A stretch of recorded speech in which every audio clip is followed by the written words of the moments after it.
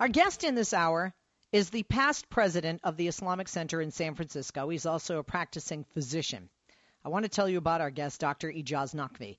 He is a born-again Muslim after reading the Quranic translation for the first time in its entirety about 20 years ago. But since then, he's pondered over the verses of the Quran and discovered that many of its teachings remain arcane. Eager and in search of finding common ground, he studied the Quran and the Bible. That led him to finding significant similarities in the teachings of the Quran and the Bible, of these scriptures. And he shares the discoveries that he has with his readers in his Amazon best-selling book, quote, The Quran with or Against the Bible. More than a pleasure to have with us Dr. Ejaz Naqvi. Dr. Naqvi, good afternoon and welcome. Good afternoon. Thanks for having me on. Now, Dr. Naqvi, so you know where I'm coming from. I have a Jewish father, a Christian mother, and married a Muslim. Very good. All right. Are you sitting down? You had to breathe after that, right? And my husband is not a practicing Muslim, but I do know people in his family that have become, like yourself, born-again Muslims. They were raised Muslim. They went away from Islam, went back to Islam. And I'm a non-practicing Christian. So my husband and I are just parents that teach our kids about God and always wondering what religion should we teach them or what will our kids end up being. But having said that, you say that the Paris attack is not about Muslims versus the West. And I agree with you. But there are many that say that perception is the world's reality unless more Muslims, like yourself, Dr. Naqvi, and my husband, speak out. Then again, I say a few things here. One, thousands marching in France in the Unity Conference, Muslims. Muslim leaders around the world, Muslim people around the world condemning this attack, and as they did after September 11th.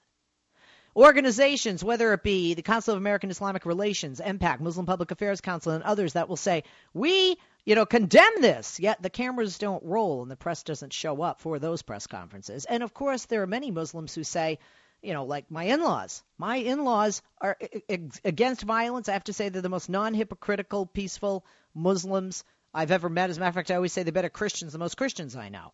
And the bottom line is that they and many in their community here in the United States are fearful to come out and say what they feel because of this perception. Your comments and opinion on that, Dr. Naqvi. This is a long topic. I will start by saying that sometimes it's fear of the unknown. Fear of the unknown. And most people, and there are several polls, Gallup polls and ABC polls, that have shown that most Americans have a negative perception and view of, about Islam and Muslims. But the same polls also show that most people, most Americans, don't know a Muslim in person, and also that they want to know more about Islam and Muslims. And I think that's where it's coming from. People need to get to know each other. So this majority of Muslims, of 2.6 billion people, on Earth, 1.6, excuse me, almost 2 billion, 1.6 billion people, of which less than 1% by far are extremists. This majority of that population needs not be silent. They have to be more out there. And how would you suggest, how do you recommend they do that? I mean, they can't knock on doors and go, hi, do you know a Muslim? I am one. Let's have lunch.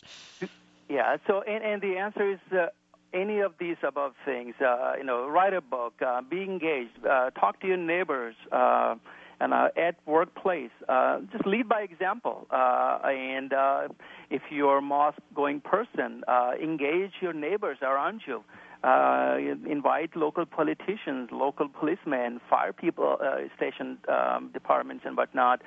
So it's little by little. Get more engaged in interfaith circles. Like I'm very active in my interfaith council, and there's several others around the country. And so I think it's all of the above. And what I say is don't, just be yourself. The thing is, most American Muslims have the same issues as any other American. We have children, so we have issues with a teenage daughter, teenage son. You have the same issues with environment. We worry about paying bills.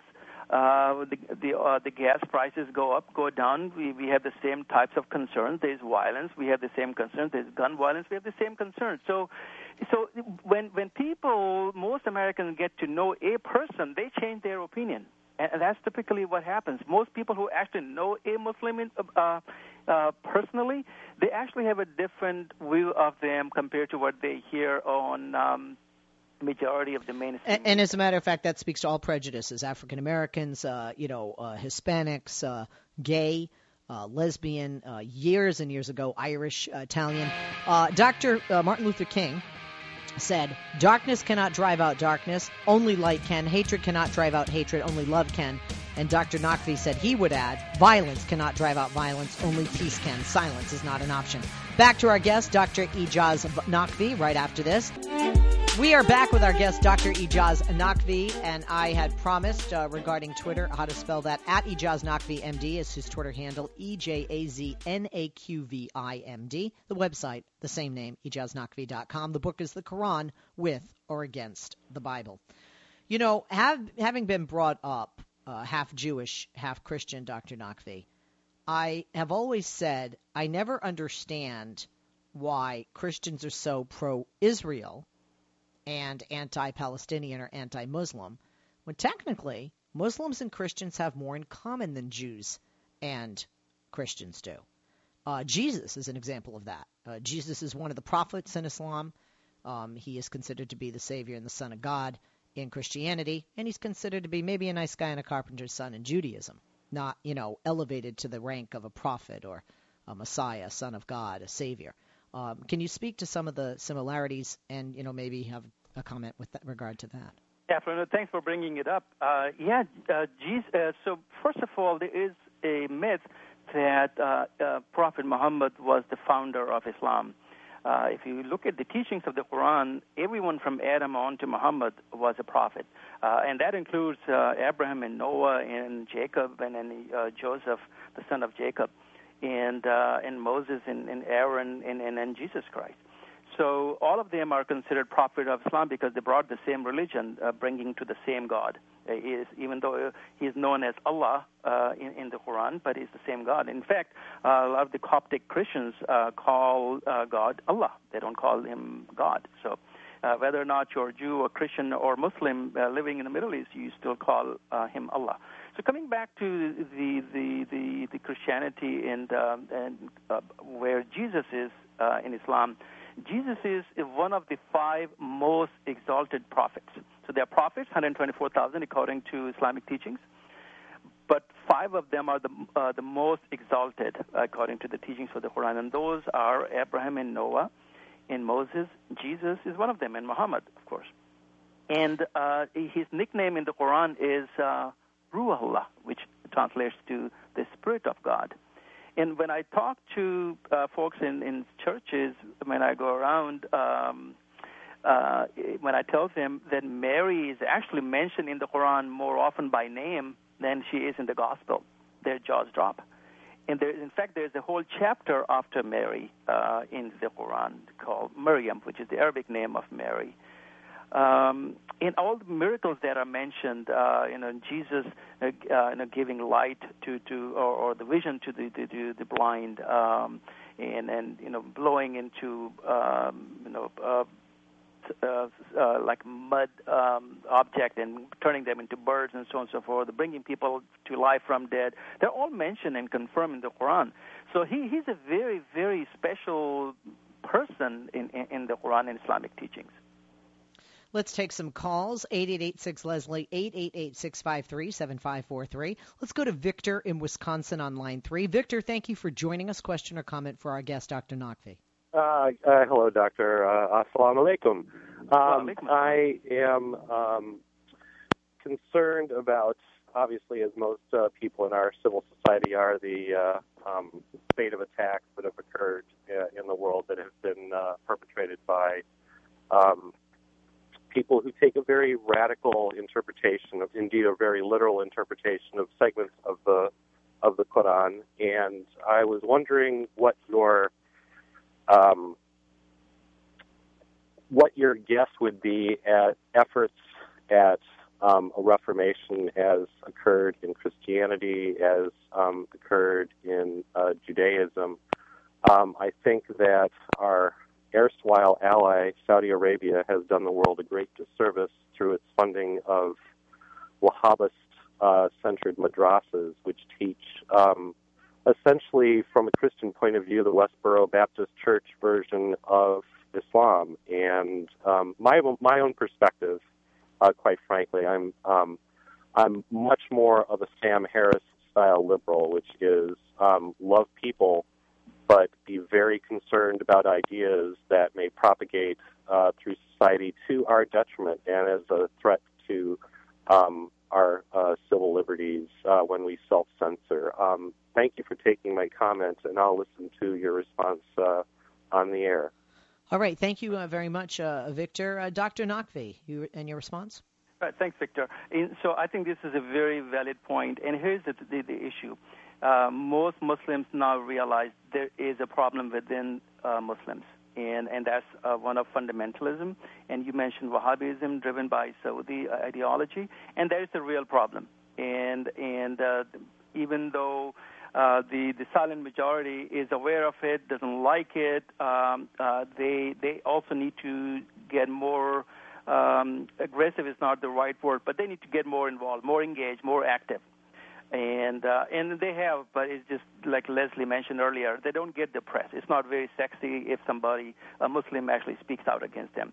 In fact, if you remember a few weeks ago when these butchers killed about 140-some school kids in Peshawar, Pakistan, they were all Muslim kids. And they butchered them simply because they feel like or they felt this is the right way to take their revenge against the Pakistani army.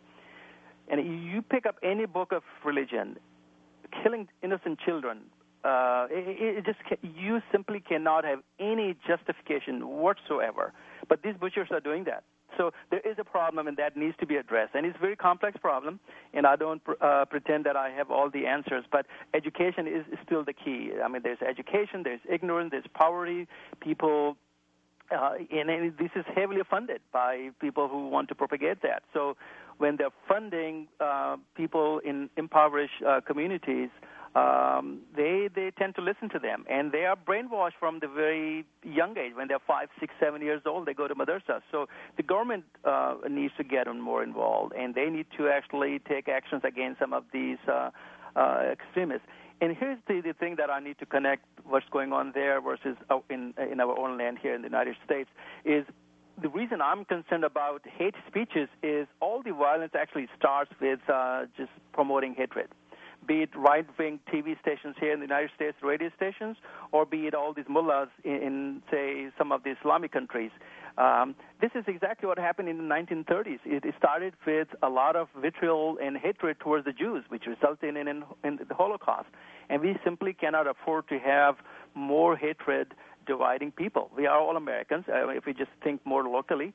And regardless of whether you're Jew, Christian, Muslim, atheist, or agnostic, or whoever, a Hindu, we have same issues, and we need to get together, and we need to have a common solution. I always say that the struggle and this fight is not between Jews, Christians, and Muslims. It is actually about extremists of all faiths on one side and the decent, silent majority of all faiths or no faith on the other. And we need to stand up and make our voices heard. And I thank Leslie for having me on. So at least there's at least one moderate voice out there. Dr. Naqvi, there are those that have not, like, where are you from originally? Are you Pakistani? Yes. Okay, I thought so because I know a lot of Naqvis that are Pakistani. I lived in Pakistan briefly in 2007, and I adopted my son from the ED Foundation in Karachi. My son was born in Karachi, and my husband is Indian Pakistani American. And I say that because I think those of us that have been to Muslim countries know Muslim people, have read the Quran as I have, cover to cover. And if you read, like you have, the Quran and the Bible cover to cover, there's violence in all religious texts, perhaps even except for Buddhism, even though there was certainly violence in the time of Buddha. Islam is perceived to be violent. I know Islam is not a violent religion, but how do you get that message out there when there are so many who believe it? Because obviously beheadings and bombs are more visual, lead the headlines, are louder. And when you're burying people, that speaks so much louder, even though it is so negative, about this religion, especially because these terrorists claim to do this in the name of Islam. And also because many people who are ignorant don't realize Allah means God. They think that you guys have a different God. Mm-hmm. Mm-hmm. Very true. And sometimes perception is the reality. So you mentioned Eidi. I'm glad you did. Can you take a guess, like how many Americans actually even know about who Eidi is? And if he was not a Muslim Pakistani, he probably would have won a Nobel Prize for all the humanitarian work. Very true. The Eidis are almost like the Red Cross of Pakistan single-handedly. Exactly. And so we don't hear anything about him, but if there is someone who actually kills a woman, it's all over, as if all Muslims are like that. And so I think some of it is real.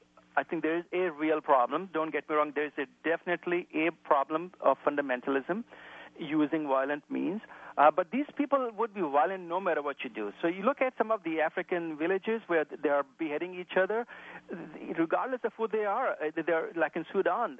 All the villages are wiped out. We don't hear about them, but they may be Christians, they may be Muslims.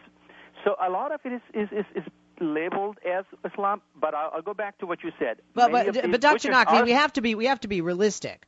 The biggest terrorist attacks, or at least the ones we know the most about, to your point, are individuals that claim to be doing this, like with Charlie Hebdo, in retaliation for the depiction of the Prophet Muhammad, and a claim to be Muslim. ISIS calls themselves the Islamic fighters.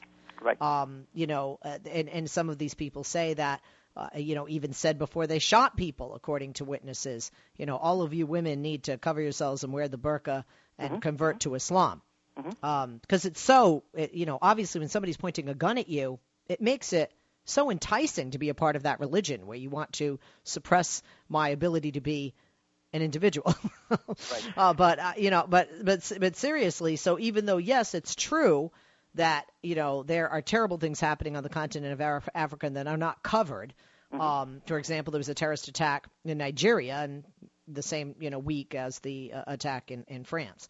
But the reality is that they're using Islam in the title, and they're saying that it is Islam. So my question is, when you have the majority of people in Yemen are not terrorists, yet you have an Al-Qaeda cell there in training. I saw a Taliban headquarters in Pakistan, in Karachi. Right. And I know that the people are more afraid, and many of these people are powerless. They don't have weapons. Many of them don't have education. Many of them, I mean, in Pakistan, didn't even know who Osama bin Laden was or 9/11. They don't have televisions or computers. We forget in this country being so wealthy that some of these more third world countries, the people are not as, quote, in tune to what's going on in the world. But we do know right from wrong, good and bad, evil. And, these people are afraid. Why can't the Muslims stop these terrorists? Why can't the Muslims stop these terrorists? Because there are many people in the world that feel it's the Muslims, the Muslim countries, the Muslim leaders, and the Muslim people's responsibility to stop these murderers. Yeah, so I agree with everything you said, except the last part. I think it's the collective responsibility of the decent silent majority to do their part, and including the governments. And so I'll give an example. ISIS and Boko Haram, they actually have killed more Muslims than they have killed the Westerners, even though the perception is that these crazy Muslims are against the West. It's not the situation. And I'll go back to my point here again about this is not about Muslims versus West or Islam versus the West. I mean, 9/11, there were a lot of Muslims who were killed along with other people. In Boston marathon bombing, there was a hijabist runner who was a victim, but when all the victims were taken to the hospital, they were Muslim doctors. Same with Paris. I mean, there was one of the policemen who was killed. His name was Ahmed. He was a victim. And so it is not about these crazy Muslims, standing up against the West necessarily. And like I said, they have killed more Muslims than they have killed, many more Muslims than they have killed the non-Muslims, which is not a justification. So I think the key still is it is our responsibility to decent silent majority, including the governments. I'll say this. Why is it that, going back to ISIS, it happened right under our own nose. We went into Iraq, and under Saddam Hussein, no matter what we say about Saddam Hussein, things were still relatively under control. And now it's total chaos. And then, right, so either we were directly responsible or indirectly responsible. ISIS came up there, right, under our shadow, if you will. Same thing happened in Afghanistan. We were there with the Russians. The Pakistanis were there in the Russians. And as we left Afghanistan, well, Taliban's were born, and we were supporting them when they were called Mujahideen. By the way, Mujahideen is the same exact word that we are using for jihadists. We were supporting the Mujahideen. But then the same Mujahideen turned against us and the rest of the civilized nation. I think it's a lot more complex. The governments have to be involved. They need to be very sincere when they say they will fight terrorism, and they're not. And that's the truth. Dr. Naqvi, one last question. The Muslim community fears backlash, especially in France right now and in other parts of Europe and here in the United States, especially veiled women and, perhaps bearded men. I don't know if you have a beard because we're on radio, so I can't see you. Do you as a Muslim or people in your family or people in the Muslim community that you're aware of fear backlash? And or do you understand why there is the backlash? And can you speak to that briefly? I feel that the terrorists want this division. They want to drive a wedge between Muslims and others. Very quickly. Exactly. I think we are falling in their traps. We are doing exactly what they want us to do. So you turn on Fox News, for example. All they are talking about is they're glorifying them. They love this. They love this. And so when someone does something good, it doesn't happen. It doesn't get the attention. And so we do need to get more engaged. That's the bottom line. We need to get more engaged. Okay. Doctor, thank you for being with us. You were great. We'll have to have you on the show again. Interesting background that you have. And I don't have the book yet. I'll have to pick it up, The Quran With or Against the Bible. Check it out, folks, so you can read what Christianity and Islam have in common. Dr. Ejaz Naqvi is our guest. Follow him on Twitter at Ejaz Naqvi MD, EJAZNAQVIMD. The website, ejaznaqvi.com, EJAZNAQVI.com.